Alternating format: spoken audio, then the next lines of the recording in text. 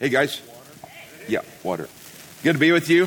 I haven't been back in Cincinnati for a while. It's been good to be gone.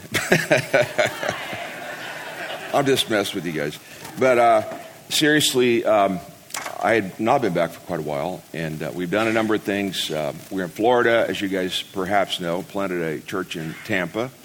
Decided after 2-3 years that it was way too sweaty down there. We call them 1-shirt days, 2 and 3-shirt days, and many times you get into your car, it's already a 1-shirt day, and you need to be flipping them back and forth because I don't know, maybe it's me, but I hate working in a totally drenched shirt with sweat everywhere. But and then actually gave the church to a guy that we trained and from Canada, of all places. We had to translate for him for a while, and then he finally speaks English, American English. But then went to Portland and helped a group of Methodists. Okay, you're really, it was a great time. Oh, okay. Here we go again. So, should I start over again? Hi, this is Steve. But I went to Portland and helped a group there for a few years, and really felt called to just evolve back down to somewhere at the West Coast. And it's kind of one of those funny things where you start thinking it and boom, something happens right after that. Can you relate to that a little bit? And a church that we had actually known. If you guys have read my book about my near-death experience, the day I died, the guy that prayed for me when I was at my worst in a coma, etc., was actually the pastor of the church, and he since has passed the church on to somebody else. But Janie's on the staff there as one of the pastors, and so I realize now that she should have been like that a long time ago at the beginning of our church in the Tri-County area. So, because I'm not really a pastor, I don't know what I am, but there's and they talk about the 5 ministries, offices of the church, and there's not even one there for me. Steve, ADD. It's not really there yet. Somewhere there's a dash, kind of a pastor. We're having a great time. You guys know how I've had physical struggles, and I think it's safe to say I'm way, way, way better.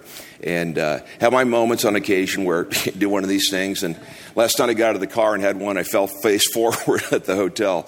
And so Janie says, "Get up." She's not very kind anymore.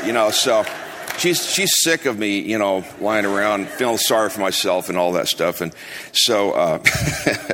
But really, now we're back in Claremont, California, which is on the east side of the LA basin, and it's way out there. It's actually there's 5 colleges there. They call them the Colleges of Claremont, and they're kind of highly rated academically. If you look on the U.S. News and World Report, where they issue their top 10 of these DCs, the top party school of America is Arizona State, Tempe, where I used to live, right near there, and I could tell that was probably the number one, no big surprise.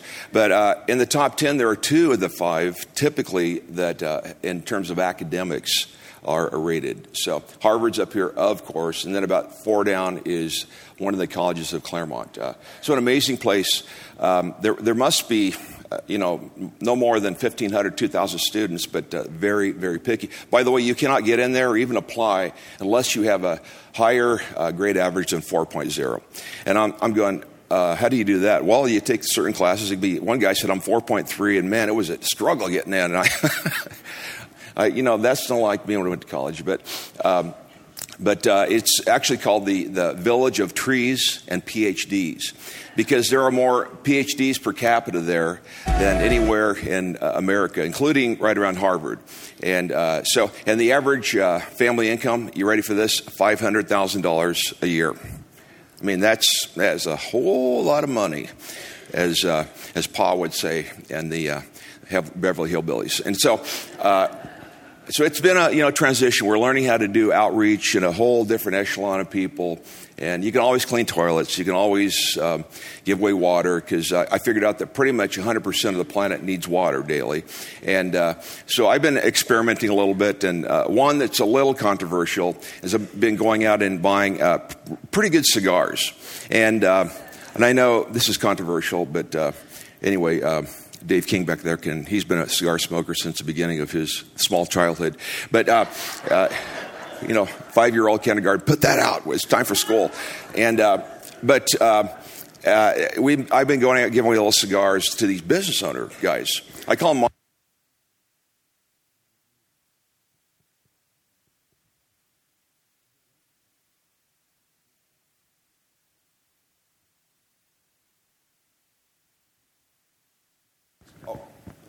Yeah. When I get one of these, I feel inclined to do one of my crooner songs from Las Vegas. And I'm just going to, because it's shaped just like I used to do in Las Vegas. But it was a lime green leisure suit back then, and I'll resist the temptation. But we've been going around finding new ways of relating, and the cigar thing, I've been doing my rounds with business owners. It's been a really cool time, and I've gotten to know a lot of the business owners. And let me get this straight, Steve. You guys are a church, and you're been a pastor, and you're giving me a cigar. And I love cigars. What's that all about? And I said, well, I figure that, if Jesus were walking around town, he'd be doing kind things to people, giving out cigars. And I said, well, I don't know, maybe not, but okay, I'll let that settle in. You guys are, am I in Cincinnati or parts of Los Angeles? Anyway, I apologize for that if it's offensive to you, but anyway, hey, I'm going to talk today from one of my favorite stories, actually, in the entire Bible. It's in Acts chapter 10. And I think we have it summarized up here. No, we don't. But it's part of a verse, actually, this part of a verse where early on in Peter's ministry, he's out. I think he doesn't have a lot of confidence. Acts 2, he does a spontaneous message, which we still talk about quite a bit. In Acts 2, the Spirit falls. Peter, in his greatest moment of spontaneity, gets up, gives a message. And I think this might be the second one he did, where he was beginning to think about, what am I going to do? What am I going to say? I'm not going to get into the whole story. This could easily be about a 4 or 5 week series, this whole chapter, maybe longer even. But the Lord says, I want you to go with these guys, da-da-da. He's walking to the Cornelius' household. He was an amazing guy. All the nickname. Do you think his friends call him Cornelius? I think they call him Corny or something like that, because, people with a long name, you give them a nickname. So maybe I'm wrong, but I think they suspect that he gave him maybe that was it, Corny. Back in those days, it meant something different. And so he's walking there saying, what am I going to talk about? What am I going to talk about? And he wanted to look on his Bible app on his iPad. Of course, it was Stone at that time. But and the Wi-Fi is horrible on the way there. So he's not much help with my iPad. Okay. Reel it in. Okay. And he's there, gets there to Cornelius' household, and they go through a few things. I'm not going to get into that. But he gets up to talk, and he says the following words. And Jesus went about doing good to all kinds of people. He went about doing good to all kinds of people. I'm going to break that up into 3 parts and just talk for just a few minutes about this. I like that line, he went about. In the early parts of the Gospels, especially, and then early on, well, actually through the book of Acts, you see that phrase, they were among the people, over and over again. I think it might be the King James Version. They were among the people, among the people, among the people. And I think it's so easy, both as people in ministry that are, I hate the word professionals, because we're all ministers. Pardon me. This is my officially mouth drying stuff here, but it's hard to find mouth drying stuff anymore. It used to be very common in the world, but when I needed it, it's hard to find. Anyway, a little note: if you get a dry mouth, you can call me. I can tell you where to get it now. But he went about, and they were among the people. It's very easy for us, no matter where we are in the Lord, to justify not being among the people. Are you with me here? And to draw back and to, I'm studying to be ready to be among the people. And I've heard this all the time in various ways to say it. And I heard recently somebody say something like that. And of course, my line was, when are you going to know you're, well trained to go among the people? And, the guy says, well, I know I'll understand when I get there, which is about a minute after he dies. And so, but I think it's, no matter how we're wired, even as we're introverts, you may think I'm an extrovert, but when I take like the Myers-Briggs inventory, I come up introverted, actually. But they call it actually a borderline extrovert, whatever. But I'm just into the introvert stage, then I can go out and speak and do all sorts of stuff. Then I need to, duck back in and, get refilled and so forth. And I think that part of the Christian life is to learn to do things that we find difficult. Wow, what a concept. And that we need that to get to the point where we say, God, if you don't empower me, if you don't open the doors, if you don't create the pipeline that Jesus talks about in John 15, I am the vine, you are the branches. Kind of a picture of receiving it and giving it away spontaneously. And we're never going to see the fruit appear at the end of the branch. And it's like a mystery. How in the world did that happen? Well, I just kind of, fought against my natural inclination, and I said, I'm going to take a risk and be among the people, and as Jesus was. And, I have this theory is that the further we go on in history, and I think we can see it in our lives, because we are in a rapidly changing world. Would you agree? Terrorism and shebang. I think that we've got to get to a point of just saying, I am willing from this point forward to do what is unnatural to me. That doesn't mean you buy the tent and go around and, Bob Clark International Ministries and, and so forth. But I think that it has to do with just a simple availability thing. And the next open door that God gives you. And of course, there's a practice thing. It's kind of it's a slow forward thing. That some of you are familiar with the term the long tail. It's like starting slowly and then eventually goes like this. That's the long tail. And I think that all aspects of the Christian life that are not in our natural, that term wheelhouse, are really, that's kind of the way it works. It's saying, God, I'm willing to be uncomfortable in the middle of walking with you. And, again, the beginning of uncomfortable may be something, I talk a lot about kindness, generosity, driving through a Taco Bell. And, paying for the person's meal behind you. And I do that all the time. I did it the other day. And actually with Starbucks. And I asked the person, the gal at the window, I want to pay for the person's thing behind me. And I said, by the way, what is it? And if it was too much, I said, well, how about 2 cars behind me? That's my, Taco Bell. I love them because it's super cheap. You can eat like a king for $3, But if the one behind, that one is $35, I'm saying, how about one? How about the third one behind me even, So, and I actually, not to drop names, but when Billy Graham was here in town a few years ago, maybe some of you that are really old, I was telling Will and some of these people, when Billy Graham's here, I was like in my mother's womb then still. I mean, it was, I'm going, what? And so Billy Graham's in town. We gave away 350,000 bottles of water. And again, it's not the water, it's the connection, it's the excuse to be in their presence. It's the excuse of bringing God's generosity. And you with me here? It's that pipeline thing. I'm willing to be a pipeline. We had over 300 churches join in. It was, it was really, really big time fun. And so we got together, did that, and I'm telling the story after the I guess it was Sunday, getting together for the Sunday night beginning of the meetings. And I go to sit down, and the leaders are all there, and they whistle and stomp their feet. 350,000, that's great. Billy grabs me by the arm as I'm walking back, and he goes, hey, can you meet at my hotel at 10 o'clock in the morning tomorrow? And I said, let me check my schedule. I'll be right back to you. So, okay. But got to spend a little chunk of time with them. And he says, if I were you, I'd spend the rest of my life. He actually said, if I were you and your friends, I would go everywhere bringing this thing of the kindness of God everywhere in the world. And he says something else telling. He says, you know what I've done? It won't work anymore. And it's come and gone. And, some people are doing it, until human history has ended. But it's really not at the center of what God is up to these days. The center of it is bringing the kingdom, not just talking. And, this is a rough paraphrase, that second part. But he's saying, if I were you, I would write about it. I would talk about it. I'd go anywhere you could do about that. I would model it and so forth. Isn't that cool?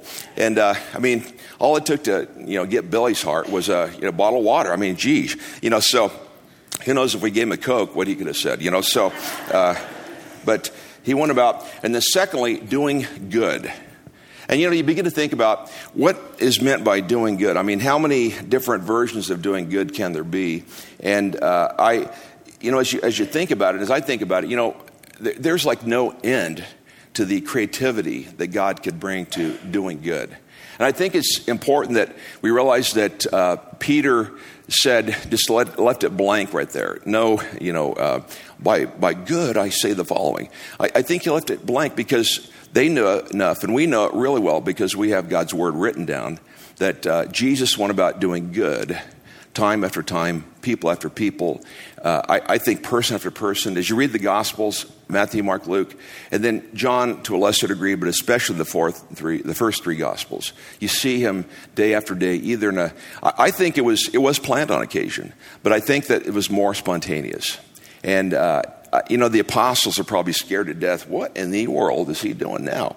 And I suspect they were actually kind of upset with them. Well, we actually see it, that they were kind of mad at him.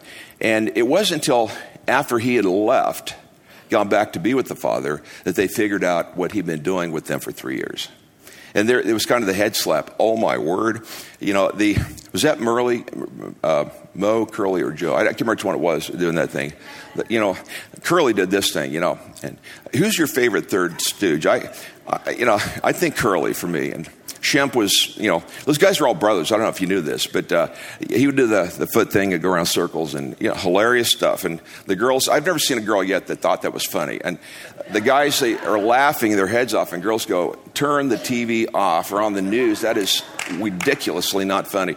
And so, anyway, I think that is even, something that everybody could pull off. How did I get in the Three Stooges? I don't remember that part. But anyway, the whole thing of doing good is like unlimited, how many things we could do good at. And I think that with Jesus, he really modeled to them, that's where it was, they were going like this. And that they were just beginning to catch on to what doing good was all about. And I think right here in chapter 10, that all the stuff in between chapter 2 and 10, that it hit him. Oh, yeah, now I remember that he was trying to show us how to do what he did. Does that make sense to you guys? And they did other things beyond that and so forth. And actually, if you go back and count them in the four Gospels, you see Jesus doing all kinds of good that was surprising, and things that I think were so creative that we would never, if we had a little committee thinking together, how could we do good to all kinds of people, all things considered, all the limitations considered. And I think it would be hard to even match up to the beginning of what Jesus did. And so what it says here is he went about doing good. And I wonder, again, I've been traveling all over the place. Even before Billy had said that to me. And that doing good evolves around a bit of who you're talking to. Does that make sense? If ladies don't like the Three Stooges, okay, well, let them watch Green Acres or whatever. That was a show, you guys that are younger. And my son Jack actually knows all these shows because he watches them in reruns, I guess. And I know all those, so he didn't have to tell me anything. I start to tell him, and he goes, yeah, I know that episode even. But you got to wonder what doing good is. We were in Moscow. And a few years ago, and we gave away hand warmers. You crack it open, you just move it, and it becomes very warm. And I actually looked in USA Today to get the forecast. It said, in the 30s and then mid 40s. I believed it. Sucker. I went over there with a little, thin jacket, and it was actually right around zero. And so here's Steve, they're asking me, why didn't you bring a real jacket? I said, well, because USA Today, and they're going, right. And so I ran between buildings when I was there. And we gave away these hand warmers, and the most common response was a little bit of skepticism by the average person, Moscowite, or what are they called. They said, are you guys Chechens? I said, no, but they're the ones that blow up things all the time. And no, but you never know. And they'd laugh, and we would get on with them and so forth. But we've done so many things over the world that some things would never really connect the dots with typical Cincinnatians or typical whatever Americans. And so it's like evolving. The cigars. I would never do that in Cincinnati, mainly because I was a pastor in Cincinnati, and they would misunderstand. But when I'm in Claremont, I just can go under the radar screen. And my wife, okay. she's a pastor and she likes me still and so forth. But doing good. And I think you'll figure it out as you go forward, what this is all about. And as I make my rounds, as I call them, kind of like the old-fashioned doctor, going to this and this and this, I actually know a lot of the managers, and I've discovered there's ways to connect with them and to get them to be a little bit, lift their day a little bit. I always ask, are you having fun today? And they say, why would you ask that? I said, because I'm the fun police. And if you're not having fun, I'm going to stop back by and give you a ticket for not having fun. And they look at me kind of, their head cocks a little bit. And they get it because they know me now. And, stuff like that. I go around the block a bit and have a lot of other lines, but I won't give them to you. But you're already being patient already today. But so begin to think. Begin to pray.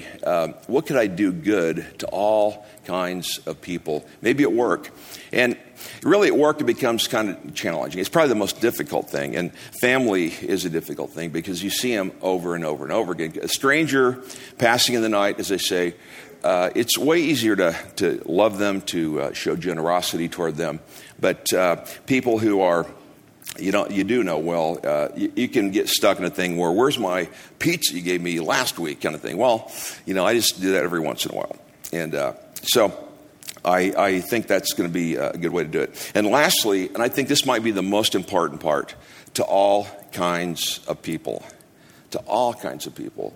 And as much as we'd like to think that there's no one that I reject, there's no one that makes me uncomfortable, etc., I wish it was true for me, but it's not. There's people all over the place that, not that I don't like, but they're just not my cup of tea. I have like my 10 least liked countries in the world. And, they're watching the Olympics, and I said, I can't even see that flag. It's like my least liked, person, group in the world. Jenny's going, wow, I'm discovering more about you all the time, Steve. And, there's people that we all, I think, maybe struggle with. We think that they're this or that or what have you. And so we've got to, I think, open our hearts and say, God, would you give me a heart to love even those and accept even those who are way different than me. And again, something that's impossible for us is not just possible with God, but we can begin to do what's fluent with the Lord. And so we ask God, fill me with your ability to love even the people that have been offensive to me. And what happens is we begin to think differently. We begin to respond differently. Begin to show generosity differently to people. And I think, honestly, that's a big part of what's happened here in Cincinnati, is that we've learned to be generous and to love and accept all kinds of people. And, I can't help but think about this. I have been driving around town this week and seeing all sorts of this and that, and actually ran into Brian Tome, who's the guy who's been doing all these Crossroads churches. And he grabbed me by the shoulder. He says, Steve, I got to tell you, if you guys, and not Janie and I, but the whole Vineyard thing, he says, if you hadn't been doing that, there is no way that we could have done what we're doing. Not in a long time. It would have taken decades longer. Are you with me here? But you guys were icebreakers.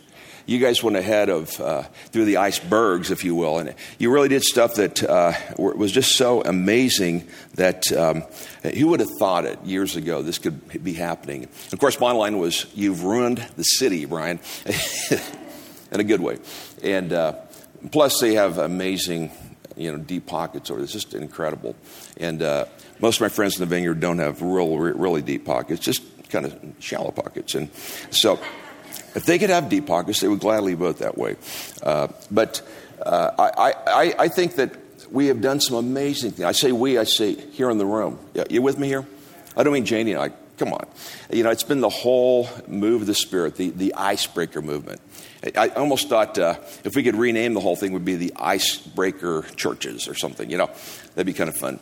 But metaphorically, that's really who we are, the royal we here in this room have been up to for the longest time. I thought that's kind of cool, and I love Brian. In fact, I want to hear a funny story, is when they're first starting, they had about 100 people.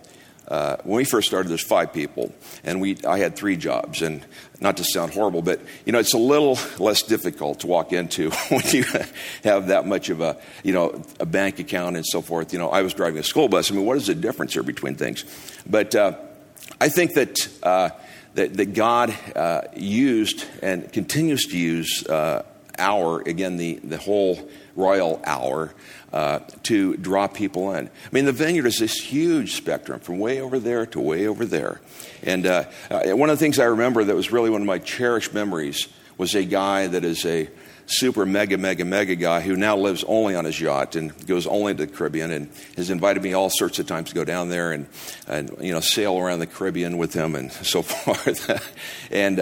But he'd wear these expensive suits, and I mean, even after he figured out the dress code of the vineyard, and he's sitting next to, and on purpose, I think, to learn how to love people that are way different from him. And he'd tell me stories about this one week, and that one week. And, he said his wife, who was, she's kind of like him, I guess, but she said they had been twice. She says, those people are all nuts. In Spanish, they were loco y cabeza, crazy in the head. And she walked out to the car, grabs the handle of the car, and says, these people are all losers. And the Lord spoke to her and said, and you're the biggest one of all. Wow. And that was the beginning of a long-term relationship.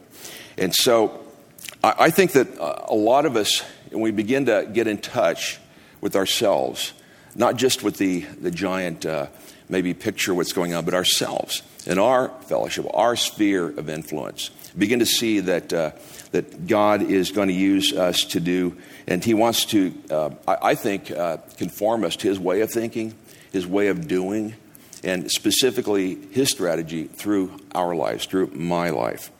It's amazing. And then the last part of that verse is, I like this part. He went about doing good to all kinds of people. Then after that it says, while Peter was still speaking these words, the Holy Spirit came on all who heard the message. Here's my thought. They begin to realize, as Peter at that moment, that, hey, I can do stuff that's going to change the world.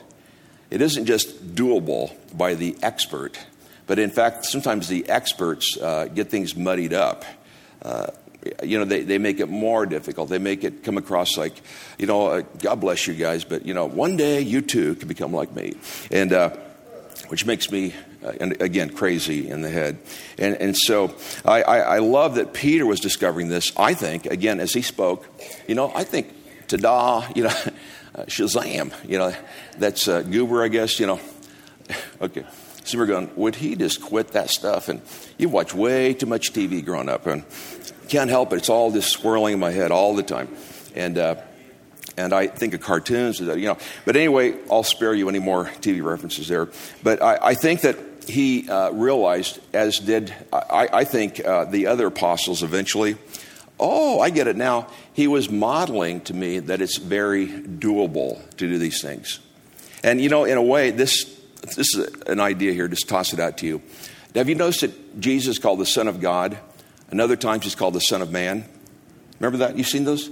What is that all about? And some of the cults actually will pick up on it. He wasn't God. He was just a glorified man.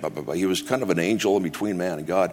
He is the authentic, bona fide, 100% God. The Father, Son, Holy Spirit.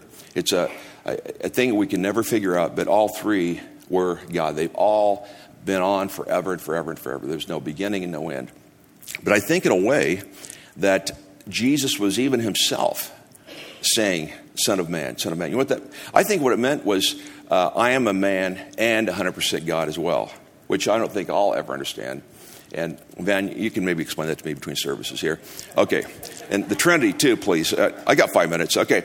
And I think that even Jesus, as he went about, maybe starting as he's a kid, is that I am Jesus, the Son of Man. Son of Man. And I think what he's saying is, the stuff I have done, you can do. It's doable. It's attainable. And just begin to do it. I like to say ready, fire, aim. Because if we get into ready, aim, we become the stuttering, dyslexic firing squad. Never quite ready. Well, I'll know when I get there. just give up. If that's been and I've lived there for years, actually. I mean, you think that I've been, no. Coming to Cincinnati was a whole new adventure for me. And I'm not getting into that whole thing. It was very difficult for several years until God got a hold of me and began to shape my heart and to love people that I call the irresponsible. Okay. And to be people who are not ethnically, I mean, I probably overdid it there, but had attitudes of, needing the government and blah, blah, blah, And now I see that really that's all that aside, what he is calling me to do is to forget all them apples. I think I'm done. And to move forward. Ready, fire, aim. I'm not really quite ready yet. Ready, fire, aim. And here I am in my, elderly years that I now have adopted this new one, fire, fire, fire. I have an Uzi here. They're little machine guns, but this big. My favorite machine gun. I'm into guns, but anyway, and you kind of ready, fire, aim, and you kind of do one of these things. And I got to tell you, sometimes it goes off, and it hits me I've only got 3 toes now, because I've done it a couple of times now.